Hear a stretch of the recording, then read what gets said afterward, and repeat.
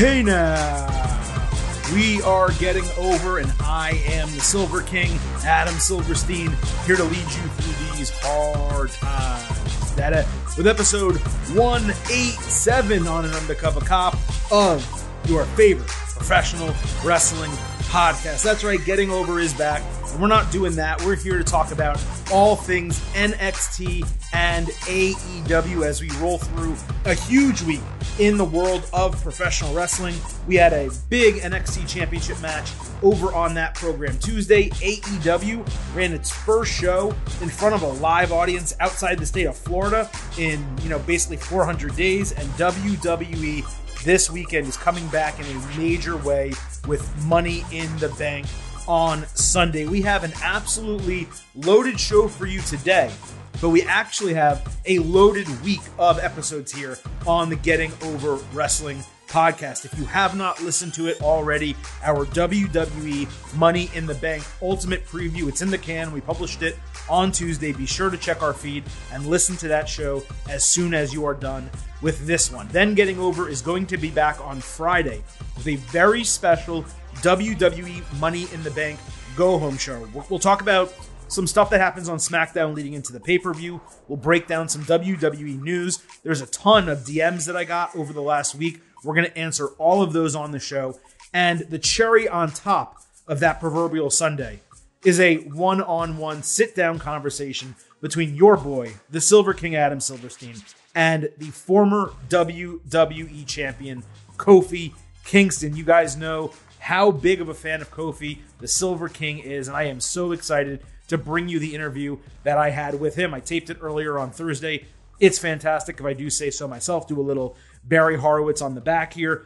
Trust me, you are going to want to tune in Friday as soon as SmackDown goes off the air for that special Money in the Bank Go Home show and the interview with Kofi Kingston. And then we will be back, of course, on Sunday, 6:30 p.m. Eastern, with a live WWE Money in the Bank pre-show. You can catch that on Twitter Spaces. All you need to do is follow us on Twitter at GettingOverCast, and you'll be able to listen to the show via the Twitter app on iOS or Android, or even the desktop or mobile website. As long as you have a Twitter account, you can listen to that live show. It's from 6:30 p.m. Eastern to 7 p.m. We will end before the WWE kickoff show starts, so you will not miss a second of what WWE provides in its massive show in Fort Worth, Texas. And then lastly, we close out the week Sunday night. As soon as Money in the Bank goes off the air, you know it, you love it. WWE pay-per-view, instant analysis like only the Getting Over Wrestling podcast can do it. So a huge week of shows. This is number 2. We're just getting started. Let's get into it, right? Let's not waste any more time, as long as you give the Silver King one opportunity to remind you what this show is all about. It's all about the 5. Stop being marks for yourselves and go back to being a mark for me. Go back to being marks for the Silver King, for Vintage Chris Vanini, for the Getting Over Wrestling podcast. Head on over to Apple Podcasts, drop a 5-star rating, drop a review, tell people why you love this show so much, and convince them that they should listen too. Okay, the business end of this shit, it's out of the way. So let's get into the actual wrestling. We're going to talk NXT on top. We're going to move on to AEW. We're going to break down everything that happened across both shows. But as always, all you need to do, if you want to skip around, if you heard one and you want to jump to the next, if you only watch AEW, if you only watch NXT, head on over to our episode description. We will have timestamps for each segment so you can listen to exactly what you want to on today's show. But of course, as always, I hope you listen to the entire thing. So let's get started with NXT on Tuesday, where, look, outside of the main event, let me say it was a solid but relatively unspectacular edition of the show. There was nothing bad that happened on the entire program, but also nothing particularly spectacular outside of the main event and the finish. And that's basically the same thing we got from NXT last week. So we'll start with the main event. We'll break down that entire show. And then, as I said, we'll move on to AEW Dynamite Night 1 of Fyter Fest after that. So the main event was the NXT Championship, Karrion Kross defending the title against Johnny Gargano. Samoa Joe approached Kross while he was training to go over the rules of the match as the special guest referee. Kross ignored him, so Joe got between him and a heavy bag for a stare down. Joe gave the exact same speech later to Gargano, who was really happy to abide while trying to butter him up ahead of the match. Pete Dunne stared Joe down a second time, and after the entrances and all the ring announcements, this match ended up only getting about 14 minutes, which I did think was short, especially for an NXT main event with the championship on the line. Gargano attacked before the bell. He had a cannonball off the ring apron, but Cross no-sold it and threw Gargano into the corner of the announce table. It looked like he hurt his back, but ultimately he was okay. Gargano countered an avalanche Doomsday Saito into a crossbody. Then he countered a cross jacket into the Gargano escape, but Cross got out of it, put the jacket on again, but Gargano was able to fall forward to break the submission with the ropes. Joe had to push Cross off when he realized he was not going to break the hold, and there was another stare down between them. Cross slammed Gargano's head into the hockey glass at ringside, and gave Joe an up yours gesture. Joe stopped Cross then from using the steel steps and dared him to do something. Gargano flew through the ropes with a tornado DDT outside, then hit one final beat inside for only a 2.5 count. He didn't even get a near fall really on it. Cross hit a forearm to the back of the head, and then did this awesome sequence with 3 power bombs, and then a transition from a power bomb into a fireman's carry into a Doomsday Saito. He did not go for the cover. He added one more of those forearm finishers just for good measure and the clean win, staring down Samoa Joe as he counted the 1, 2, 3, and then laughing in his face after the match ended. Joe threw Cross's arm down after the post-match announcement when he declared him the winner. Cross took exception to that. They did a 4th stare down. Cross then dared him to take the referee shirt off. Joe just dissed him with a glance. He kind of waved his fingers at him and Scarlett, and Cross reacted by locking him in the cross jacket and putting him to sleep as NXT went off the air. So I was a little bit down on this match, I guess you could say through the first 10 minutes or so. But things really picked up, business picked up over the final 4 minutes of the match. We got a great hope spot with Gargano and a tease of a title change that many expected, but we told you on this podcast was not going to happen last week. I went with, 3.5 stars and a B for it. Maybe it's a little bit less, 3.25, which would still be a B, but that's just arguing over a hair. It's minor details. It was an entertaining match, and again, the finish and the post-match sold it more than the rest of the match itself. The details I mentioned added so much to the entire thing, and you cannot like Karrion Kross in the ring. I'm never going to argue about that. I'm not a huge fan of him in the ring either. But the character work that he was able to do in the storytelling that he was able to do, not just with Gargano, but with Samoa Joe throughout that entire match, I really enjoyed it. I thought it was massively entertaining. And again, we've said this for a year now, maybe even longer. This guy's going to be a great fit on the main roster whenever he gets called up. He's a better fit for the main roster than he is for NXT. Joe being choked out was an awesome close. It totally piques my interest for next week. I presume Joe is now medically cleared, considering how physical he got here. He wasn't the one putting a move on someone. He was someone taking it. But of course, at the same time, he didn't really take a bump. But still, if you're not medically cleared, I don't think WWE is allowing you to do that. And that does create the easy booking of Samoa Joe possibly taking the title off Kross at the SummerSlam TakeOver, which has not been announced, but reports are it's going to be the Sunday after SummerSlam, which is going to be pretty interesting. But that would give Karrion Kross a clear entry to the main roster with a completely acceptable, non-embarrassing loss. Let's just hope it goes down that way, really for the sake of Kross, but even more importantly, NXT, because that main event scene, it's weakening right now because basically everyone else in it is much smaller than Kross, and he's beaten all of them. He beat them all in a fatal 5-way match. So where do you go from there if you're not giving Bronson Reed that opportunity? So again, let's just hope this is leading towards the conclusion of his run as champion and or on the NXT brand. Now, staying with this kind of main event picture, Pete Dunne said in an interview before the match that he didn't care who won because he could take either Kross or Gargano one-on-one because he's the best technician in the world. Timothy Thatcher stepped up and then Tommaso Ciampa attacked. So it seems like we're going to get a tag team match next week with Oney Lorcan involved. This is going to be a no doubt banger when it happens. We'll move on from the main event into everything else that happened on NXT. Kyle O'Reilly did an interview with Wade Barrett, and he said losing is a part of life. He knows that he'll fight Adam Cole again, but he needs to find the fire inside to not just beat, but finish Cole for good.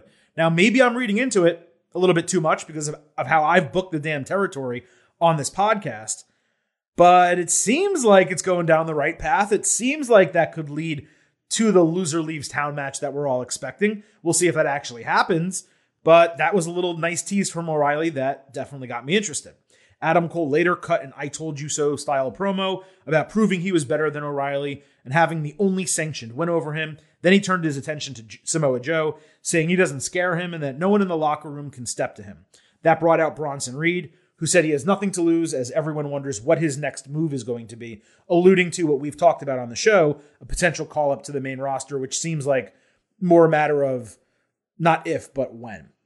Cole attacked, Reed squashed him, so I presume we're going to get a send-off match either next week or the week after that. Joe then came out to officiate the main event, and he even stared down Cole for a moment. Now, both of these segments really worked well together, and while nothing was exceptionally praiseworthy, it kept the Cole O'Reilly storyline alive while giving Cole something else to do in the interim and Reed potentially a legitimate way to exit NXT, unlike what happened with Shotzi Blackheart, Tegan Nox, and possibly Toni Storm as well. To move over to the women, we had Ember Moon against Dakota Kai. This opened the show. NXT explained Shotzi's departure by saying she had her, quote, contract selected by SmackDown. Moon drilled Kai with a strong tope suicida into the barricade. Kai dropkicked Moon under the bottom rope and wrapped her around the ring post. Then she hit her with a haluva kick and an inverted swinging DDT, all for near falls. Moon got a hope spot with a hurricanrana in the corner, but Kai dragged her over the top rope for a draping GTK and the win. After the match, Xia Li entered. She stared down Raquel Gonzalez, challenging her for the women's title. So my initial thought going into NXT on Tuesday was that Moon would beat Kai and then take Shotzi's place as Gonzalez's next challenger. That made the most sense.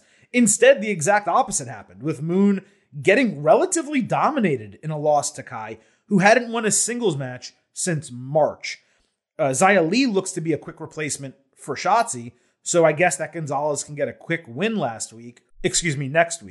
The match was very good, but the booking of this entire thing I just thought was strange, and we're just going to have to kind of see how it plays out to have a better idea what they're going to do. But I don't really blame NXT because it's WWE, Vince McMahon or Bruce Pritchard or whoever made these call-ups that kind of screwed up their storytelling in two major feuds, women's feuds.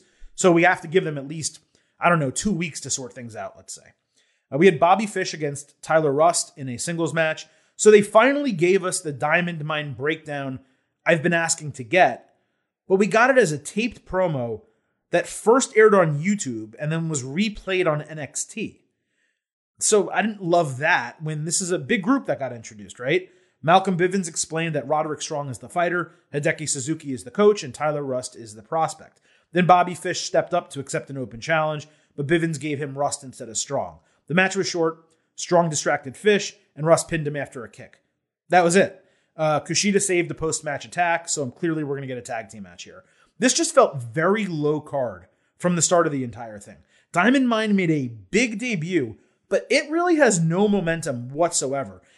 They had all those vignettes, all those kind of video packages promoting it.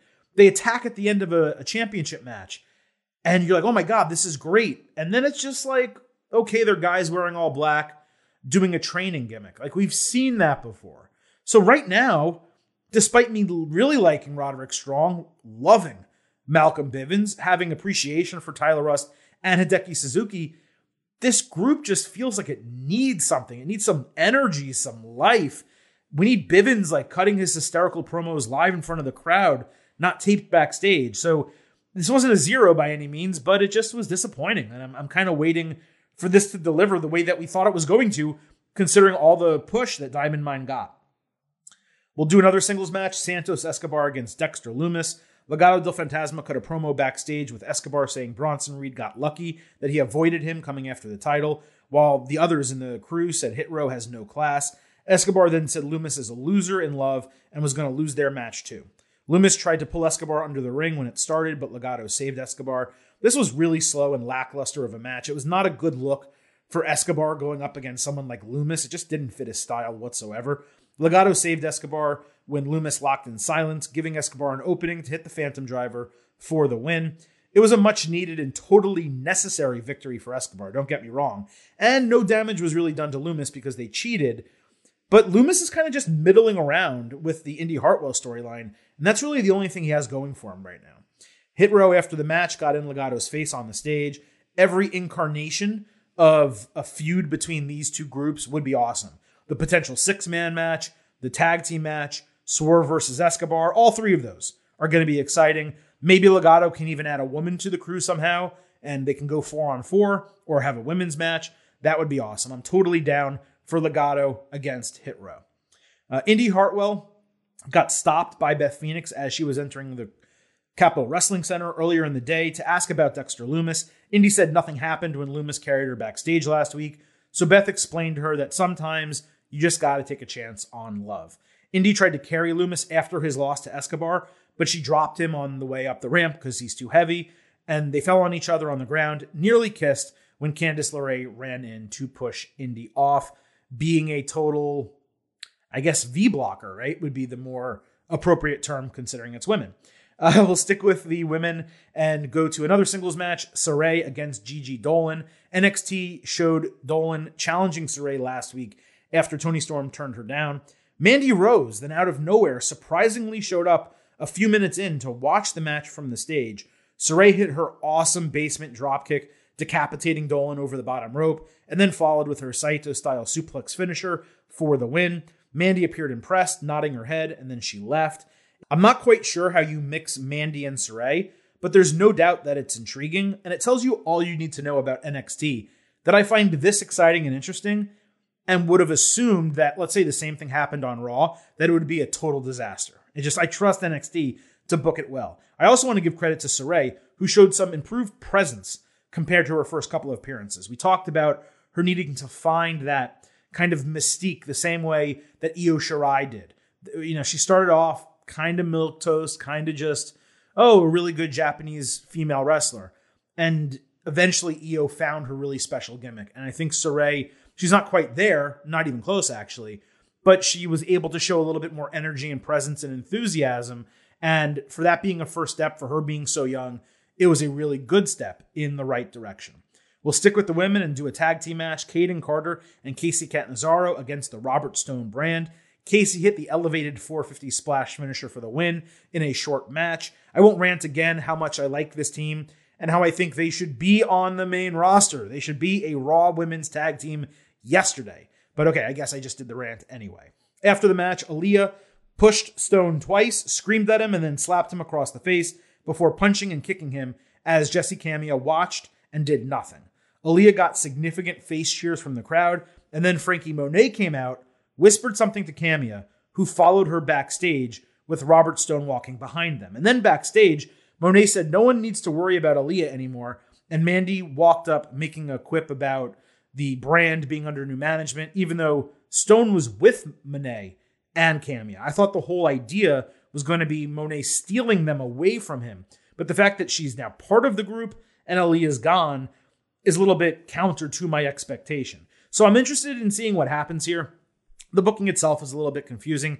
I would assume that Aaliyah got called up after more than 5 years in NXT. She's certainly capable, and she's a good low-card woman to have on the main roster. But I'm just not sure about her long-term success in WWE if that is what's happening. Jessie Camia pulling Aaliyah away from her. She didn't really have anything going anyway with Robert Stone. Them as a pair didn't. So it doesn't hurt her. I guess potentially teaming her with Monet or having Monet be a little bit of a guiding light for her, a mentor, maybe that will work. Certainly it's going to work in a real sense, like in the ring, just like Candice LeRae working with Indy Hartwell is clearly benefiting Indy. I think this could benefit Jessie Camia in a similar way. But from a storyline perspective, I'm not exactly sure what's going to happen. It's just really interesting that NXT has now lost 2 women's tag teams in a week, and they don't even really have any to start, with Shotzi leaving Ember Moon and now Aaliyah leaving Camia. And we'll talk on Friday's Go Home show, the WWE show I mentioned earlier, about all the women's tag teams that WWE has lost as we move forward. But man, it is just, I don't know. We've said it a million times on this podcast. The idea of one women's tag team division across all 3 brands was great. They never actually allowed it to work the way it was supposed to. The idea of having 2 separate women's tag team divisions, despite the women deserving the opportunity to be front and center, it just feels like it's an extra championship without people to contend for it because WWE refuses to allow women's tag teams to develop, solidify, and become real units like the Usos or the New Day, or even to a slightly lesser extent, the Dirty Dogs, Lucha House Party like that on the main roster. You got to allow teams to actually be teams, and Kaden Carter and Kacy Catanzaro are a great example. They started teaming, they grew, and then they became a really, really good team together. So you have them, you have the champions, you have Dakota Kai and Raquel Gonzalez. That's it. I mean, that's about it in terms of official tag teams now in NXT. 3 teams for 1 title. That's about what you have on the main roster across 2 shows. 3 teams for 1 title. That does not work. All right, we'll move on. Cameron Grimes started his job as LA Knight's butler with a makeover, and Grimes bought into it because he said he's a man of his word. His positive attitude about the whole thing really pissed Knight off, especially when Grimes hired a kid to mow the lawn. Grimes wound up in tight, like Calvin Klein underwear and accidentally pushed Knight into the pool. This was not great. It wasn't good. It wasn't bad, and it wasn't ugly. It was fine. There were a couple moments that made you smirk, but if this is what it's going to be, and we're going to get similar video packages, tapings outside of the CWC, then I don't know. I don't know if I'm still enthusiastic about it. It just didn't deliver the way I expected it to, given how well some of their recent interactions have gone. Let's move over and wrap up NXT with the Breakout Tournament. We'll start actually last Friday with 205 Live. We had Josh Briggs against Asher Hale in a qualifier. Briggs seems to be the total package. I got major Dan Severn vibes from him. And I don't know if anyone else did because I tweeted that and no one replied to it. So maybe I'm wrong. Maybe no one saw it. But that's what I think of Josh Briggs. We also had Odyssey Jones against Grayson Waller. Jones has my favorite name in wrestling right now. He wore orange and blue checkerboard tights that popped me personally as a Florida Gators fan, even though I didn't necessarily think they looked that good. Waller hit a flying elbow drop, passing a fake ball between his legs with Jones hanging over the middle rope. Later added a rolling cutter from the outside into the ring. Waller got a second elbow drop and tried to take Jones out with a triangle choke, but Odyssey Jones instead hit a double axe handle and then the world's strongest slam for the win, an homage to Mark Henry, which is pretty cool. So Jones, cool, good look, impressive dude, and definitely excited to see him in the tournament. Now let's get to the first NXT Breakout Tournament match officially that happened on Tuesday. We had Ikemen Jiro against Duke Hudson. Jiro got a video package about competing in WWE being his lifelong dream. Hudson, who's the former Brendan Vink, if he looks familiar, said he's not perfect, but he's close to perfect. He showed a lot of personality in a very short promo. Jiro wrestled in a jacket, which I believe was his gimmick in Japan as well. He got Hudson in a tarantula, but Hudson cut a springboard into a toss suplex. Jiro reversed a crucifix bomb into a near fall and hit a blockbuster plus a springboard moonsault, but Hudson caught him during a rally with the Boss Man Slam for the win. I thought this was a great look for both guys, and they definitely have a future. The match was a fun contrast of styles as well. Hudson's ceiling is particularly high, and I know that it was more in kayfabe than anything else that Wade Barrett referred to him as a younger version of himself. But I gotta say, he kind of did look and feel like a younger version of Wade Barrett. So, look, I'm happy about what we got from Hudson. He was probably the right person to win, even though I would have loved to have seen Jiro go a little bit further. But this is a good repackage for Hudson, and it was a solid way to start the tournament. Now, we'll wrap up here with NXT with a DM, and even though I have this awesome new soundboard with a ton of, really great new sound drops, there's a lot of beef out here. I don't have the DM sound, so you're not going to hear that. I will get it soon. But we did have a DM from Chad Placinka at I Don't Exaggerate. He said, has any brand built up stars and talent like NXT has established the women's division? Aaliyah and Xia Li are immediately thrust into the spotlight, and the bottom of the card got time. Mid-80s, early 90s WWF mid-card might still be the top of the totem pole, though. I think it's a yes and no, right? Like, NXT has done a fantastic job building up women's talent. But the examples, Chad, that you used, Aaliyah and Xia Li being immediately thrust into the spotlight, Aaliyah didn't do anything that she hasn't kind of done before. And her getting called up to WWE into the main roster, if that's what happens after 5 years in NXT, actually kind of shows that even though she's improved, she hasn't really developed to the level where she was a can't-miss prospect that WWE had to call up. And Xia Li, I have to say, despite, liking this new gimmick with Tian Sha and finding her refreshing and, something different and new to the product, after that initial kind of debut, it's kind of fallen off. Like the entire thing, it's what's the point? What's the motivation? What's she doing? She kicked the shit out of Mercedes Martinez and concussed her. So that's not certainly a positive. So I do think that NXT does an incredible job building and developing women's talent. I just don't really know that you gave the best examples of that. I think examples of that are Zoe Stark, Io Shirai. Even though Io came in as a finished wrestler from an in-ring skill standpoint, they repackaged Io into a completely different type of character. What they helped do with Asuka is a fantastic example. Rhea Ripley and Bianca Belair, Sasha Banks back in the day, Bayley as well. So there are tons of examples of NXT doing a great job with women. I don't think necessarily Aaliyah and maybe Xia Li are those best examples. But nevertheless, it was a very good episode of NXT. Like I said, the matches, really the main event was the standout of the entire show. The storytelling, it wasn't bad. It just, they're really lacking clear direction on stuff right now. Like, it just doesn't feel like anything in NXT is super important, except maybe the NXT title. Even the women's championship, they have a lot of great people and talent on the roster. Ember Moon, Io Shirai, Candice LeRae, Dakota Kai. But you have Raquel Gonzalez as champion, and there's no one stepping up, or there's no one at least clear as a number one contender for her, right? Even though we know Xia Li is going to get this match. And they kind of have to get to doing that. There should be some type of progression. 4 or 5 people that over a period of time are going to be the ones challenging for the title. And it just kind of feels like they're stuck in a rut, largely as well because Toni Storm, it looked like they were finally going to start doing something with her. And now she's off to the main roster. She's going to get introduced on SmackDown, I'm guessing, on the 23rd, the Friday night after Money in the Bank. So regardless, it was a good NXT, not great, but certainly a good show to watch and always a well worth it 2 hours of television.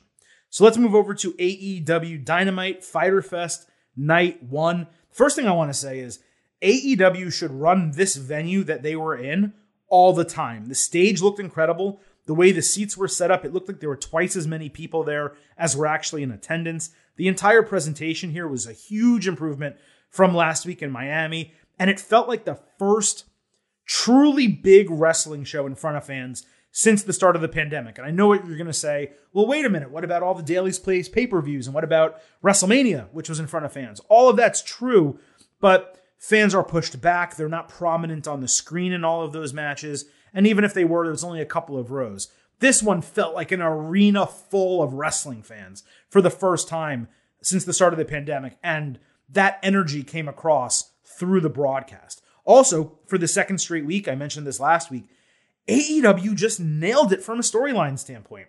And I discussed last week enjoying the NXT matches more, but AEW putting on the better overall show top to bottom. And honestly, that's exactly how I feel this week. There were some good matches on AEW. I don't necessarily think any of them was as good as the NXT main event, but it actually gives more credence to my takes from last month when I was very critical of Dynamite, and I kind of insinuated that it had bottomed out creatively, because it's now clear that Tony Khan and company were saving the juice for the return to touring, which of course is extremely smart and what we thought they were doing. That doesn't change the fact that last month's episodes pretty much sucked, if we're being honest. Anyway, with that all out of the way, let's get started in another really good edition of AEW Dynamite. We'll start with what I found to be by far the most important storyline and certainly the best thing that we got on the entire show, which was the confrontation between Hangman Adam Page and Kenny Omega. So Page was interviewed by Tony Schiavone. He recounted failing in his first try to win the AEW title, and he said Dark Order was right. He can't hide from it, but he must go after the championship. He was in the middle of officially challenging Kenny Omega when Don Callis and the Elite interrupted. Matt Jackson got in Hangman's face and said he abandoned them on his way to being the next great wrestling tragedy, which is a good line. Hangman punched him and was about to get nailed from behind with the title by Omega when Dark Order came to his rescue. Hangman said he wanted a match, and Omega offered a 5-on-5 kind of faction warfare elimination match. Page said he'll do it with the stipulation that if they win, all of them get title shots, which I presume means an AEW world title shot, a tag team championship shot, and then an Impact tag team championship shot. That's what I believe he was saying. Omega went face-to-face with Page. He accepted it on the condition that if Dark Order loses, Page loses his title candidacy because he's afraid to fail. And Page accepted it, despite, presumably being afraid to fail. This was just a perfect wrestling segment in every possible way. It hit on the promos, the intensity, the storyline development, match booking for what we're going to get next, long-term storytelling, really just about everything you could want. This one succeeded in providing. You could say the entire segment as a whole had it. That was a good one, yeah. It was a good one, Randy. Yes, it was. It also adds a great wrinkle to the feud, and it pushes off the inevitable title match probably until All Out, as we expect. So even though we know Dark Order is likely going to win this thing, the journey and the subsequent title matches are all going to be interesting because you're going to be able to do those other matches before you eventually get to Page versus Omega. We'll move on to the main event of Dynamite, which was Darby Allin against Ethan Page in a coffin match. Darby wore a steel plate on his back and immediately hit Page with a standing coffin drop at the bell. Scorpio Sky then emerged from the coffin to attack Darby, but Sting made the save and they brawled their way through the crowd. This was the fourth time in 2 weeks that AEW has started a match that way, with the seconds, if you would, the people who accompany wrestlers to the ring, brawling either before or after the bell and brawling into the crowd, and that kind of taking away from the start of the match. I have no idea why they do it so frequently. One time, sure, that's a totally fine piece of booking. Why are you doing it 4 times in 2 weeks? It doesn't make a shred of sense. Darby got caught flying off a bomb and was drilled into a barricade twice. Page also screwed off the bottom turnbuckle, so the only 2 ropes that were active during the match was the top rope and the middle rope. Darby dropkicked steel steps into Page, which rolled him into the coffin. That was the reason they removed the bottom rope. But they started fighting in the coffin. They both used a hook from the bottom rope in a bunch of spots that were not quite believable because it was this huge metal hook going into someone's mouth or their neck. I don't know why they bothered to do it. I know people loved this match, and I liked it, don't get me wrong. But there's some of the spots were just kind of ridiculous. And then Darby hit a cutter, but Page came back with an avalanche Ego's Edge into the steps, which to me is the finish. You're hitting your finisher into steel steps, and all you need to do is roll the guy into the casket. But they didn't do that. Instead, Darby grabbed his skateboard and did a drop kick with the skateboard off the top rope into Page, who was on the ring apron, dumping him into the coffin and closing the lid. So just for a coffin match, it was like, how is that the finish? How is that the thing that keeps this guy inside the coffin and allows you to win when all the other crazy moves didn't? It just was lackluster that getting hit with a board from a drop kick like that is the move that's going to take you out of the entire thing. Now, what was really nice about this is AEW gave Darby time to celebrate after the match. Usually the show ends really quick or they do a run-in or something crazy. They didn't do that here. They gave him that opportunity for the fans to kind of serenade him. And the way Darby celebrated that serenade was just by saying, hey, you know what? I didn't get too hurt in this match or hurt enough in this match. I'm going to go do a coffin drop off the top rope through the closed coffin for no good reason whatsoever. I don't care that it was no good reason whatsoever. It was a sick-ass spot. So this was an extremely exciting match. And like I said, there were some damn good spots within it. But I thought Page's finisher was the best thing that we saw in the entire time. And the finish with a skateboard drop kick, it doesn't make sense. The crowd liked it, and I guess that's what's most important in the end. I went with 3.5 stars as a B. I probably shouldn't have. I probably should have gone a little bit lower at 3.25 stars. I just think giving that rating to so many matches in the last 2 weeks, it's kind of mushing them all together. But this was really fun. I just didn't really think it was a worthy main event, I guess is the best way I can put it. And I know many will disagree with me on that, but that's just how I felt. Dynamite opened with the IWGP United States Championship on the line, Jon Moxley against Carl Anderson. The crowd was hot for Mox to open the show, which is no surprise. I still don't like Wild Thing as his entrance, though. His old AEW song was perfect. It was a great entrance theme for him. AEW and Tony Khan just get so obsessed with like licensing songs for people. Wild Thing, it brings back, Rick Vaughn, right? From Major League, the movie. Who was he a little bit of a wild dude? Sure. But Jon Moxley's a psychopath. Like, it's a completely different type of wild. So for me, it doesn't work. The crowd seems to like it. Good for them. Just like last week, this started with the seconds fighting near the bell as Eddie Kingston and Doc Gallows went into the crowd. I said this a minute ago. They did it 4 times in the last 2 weeks. Mox bit Machine Gun's cheek for some reason. I don't know why he did that. It was a very NJPW style match. Anderson hit a gun stun, but couldn't make the cover. Then he hit another for a near fall. Mox caught a third attempt, flying in the air, Eclipse style, with a Rainmaker, and then hit Death Rider for the clean win. It was solid, but a relatively unspectacular opening match. But it did its job popping the crowd with the most over person in the company, who is Jon Moxley. Lance Archer backstage cut a promo challenging Mox to a rematch of their Texas Death Match for the title on Night 2 of Fyter Fest. Mox later accepted, saying that he's the only boogeyman in New Japan and AEW. Nice, simple, short promos from Archer and Mox, but man, Archer loses every major match he's had in AEW. So my hopes aren't too high for the booking, though the match itself is going to be an absolute banger. We don't need to guess about that. Now, perhaps Mox does drop the title. Maybe they swerve me and surprise me because they want the title back in Japan and Mox may not want to go this year due to COVID-19 still being a major issue over there, and he has a newborn child. That would make a lot of sense. And a change would be good. It would also give Archer a huge win on TV over Moxley, which Archer really needs. And honestly, Moxley can suffer a loss. And if it's going to be in a hardcore match, you can create a reason for him to lose. So if I was booking it, I would actually have Archer win this. I don't know if AEW is going to. Andrade El Idolo sent a message to Death Triangle that he's looking for them.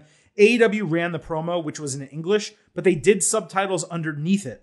And I've said this a million times. That's exactly how WWE should have handled Andrade and should work with Shinsuke Nakamura and Asuka, among others. But it was nothing really to this, but the idea of Andrade and Penta, Andrade and Phoenix, Andrade and Pac, those are all really interesting. Is he going to be with them? Is he going to fight them? We will find out soon. The FTW title was on the line, Brian Cage defending against Ricky Starks. There was a solid storyline entering this match, but for some reason, I didn't find it too compelling, mostly because the FTW title is meaningless. That does not mean I didn't like the match, though. Cage hit an awesome pump handle Falcon Arrow style facebuster, and then a super kick for near falls. Starks came back with a pump sit-down powerbomb for one of his own. Fans were mostly behind Starks in the match, even though clearly Cage was the face. Powerhouse Hobbs stopped Starks from using the FTW title, and Cage caught him with an F10, but Starks shockingly kicked out of the finisher at 2.9. Hook then distracted the referee, and Hobbs hit Cage with the title. Starks followed with a spear for the surprise 1-2-3 to really pop the crowd. I went with 3.25 stars and a B for this match. This was a ton of fun. Starks is more charismatic, and he should be a great leader for Team Taz. He got a great pop for the win, and he looked really good after some early nervousness. I think this is probably one of the biggest matches of his career, or at least maybe in front of the biggest crowd of his career. So it was really cool for Starks to get that moment. My one gripe was commentary not spending any time on the fact that this was a faction crumbling, with Cage seemingly being excommunicated from Team Taz. They treated it like it was a normal title change without any ramifications. They did say that, Taz was really excited that Starks won, but they didn't get into the fact that this entire faction just turned on the guy who was the crown jewel of the entire thing when it started. And I just thought that was a massive missed opportunity. Moving on, we had Cody Rhodes, who rushed to commentary to grab a headset and yell that Malachi Black tried to get over by hitting the Black Mass on an old man and Arn Anderson. Then he grabbed a mic because he wasn't done talking and dared Black to answer him. Black did that on the big screen, told the story about a man killing his prized horse because it was crippled and needed to go down with dignity. And if that promo sounded familiar to you, it's because Cody told that story just a couple of years ago. And that was a very smart feud and storyline callback with Cody. Black then said Arn and Cody had lost the fire and passion in their eyes.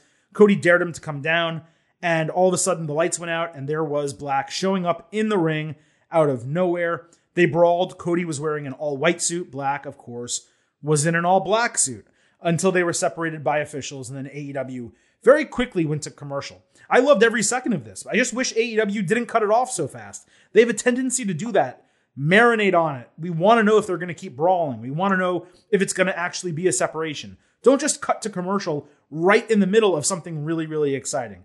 That said, that out of the way, this is a great opening feud for Black, and I have zero doubt that Cody is going to do the job for him to put Black over. It's also probably Cody's best promo in 9 months, so he deserves some credit for that as well. Santana and Ortiz backstage acted like they were going to attack Tully Blanchard with a crowbar, but they stopped because they said they respect their elders. That was really all that happened in like 30 seconds. Chris Jericho backstage said he doesn't care what trials MJF puts in front of him because he'll walk through fire to ensure they fight again. Shawn Spears came in with a telegraph chair shot to the neck, and MJF explained Jericho's first trial is going to be against Spears in a match where only Spears can use a chair and Jericho cannot. Spears then delivered an awful chair shot to Jericho's arm, very, very weak, that ended the segment. This was really poor in execution. I'm not sure how you tape that segment and then not rerun it a second time. Like, it was just very poorly done. And that's maybe the first time I've ever said that about a Chris Jericho and MJF segment. A Chris Jericho or MJF segment, let alone one involving both of them. We had Matt Hardy against Christian Cage in a singles match. They each used the ropes to choke the other. Christian hit a spear for a near fall and a frog splash for another. Hardy came back with a true superplex from the top rope for a near fall. Hardy then caught Christian with a leg backwards for a low blow, and the referee was blind to it, so he didn't see it. Then he hit a twist of fate, but Christian kicked out. Hardy then put the leech on Christian outside, but Christian beat the count at 9, and as soon as he got in the ring, immediately hit the kill switch for a win. Now, I don't know if the show was going on long and the referee made a call to end the match, but that was exceptionally weird. Jurassic Express saved Christian from a potential Hardy family office attack. Fans seemed to enjoy this. I gotta say, I was indifferent to the entire thing. It was cool to see two old foes fighting, but the match was mediocre and the finish was terrible. So I just had to say that. Miro told a story about his journey to being God's favorite champion, and he showed off an updated AEW title in white and green. I like the idea of the title being redesigned in that way for each champion in theory, but the black and red design was nicer looking than this, and really, it was a good representation of the TNT title itself, being that TNT's colors are, of course, black and red. Britt Baker was interviewed by Shivani and said Nyla Rose is the top of the food chain, but she's off the menu, which is an incredible line.